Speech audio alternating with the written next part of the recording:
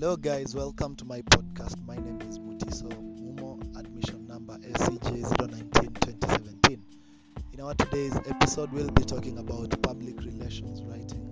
And before we continue, I just want to remind you that if you're going out there to become a public relations officer or practitioner, you are bound to meet cases where you are expected to do writings that are needed for public relations, either in an organization, institution, or the government.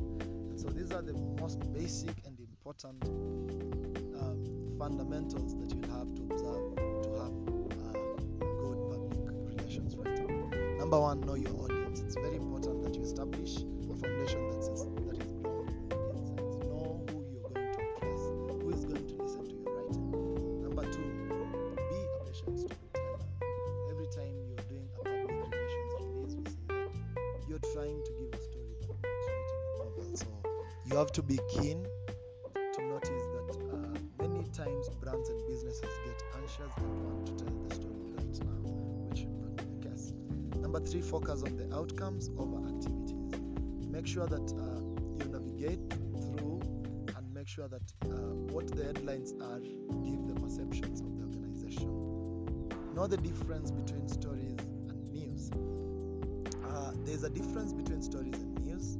Stories have a cascading effect, while news are announcements. Number five, go beyond the echo chamber. Focus your attention outside the walls of your business. Make sure that you look at beyond the walls of your organization so that you can achieve more as you go out and go on with your public relations activities. Then number six, be humble.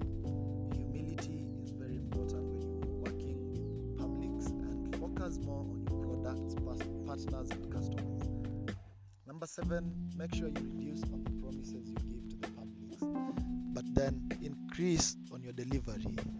Your delivery should be higher, more than the promises that you give to the publics. Number eight, have a call to action, which is the most important bit of public relations. Remember, public relations is all about persuading publics to your organization, product, service, or government.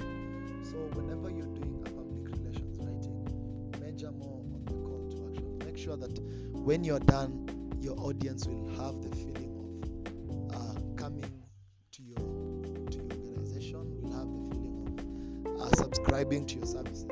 And so that is basically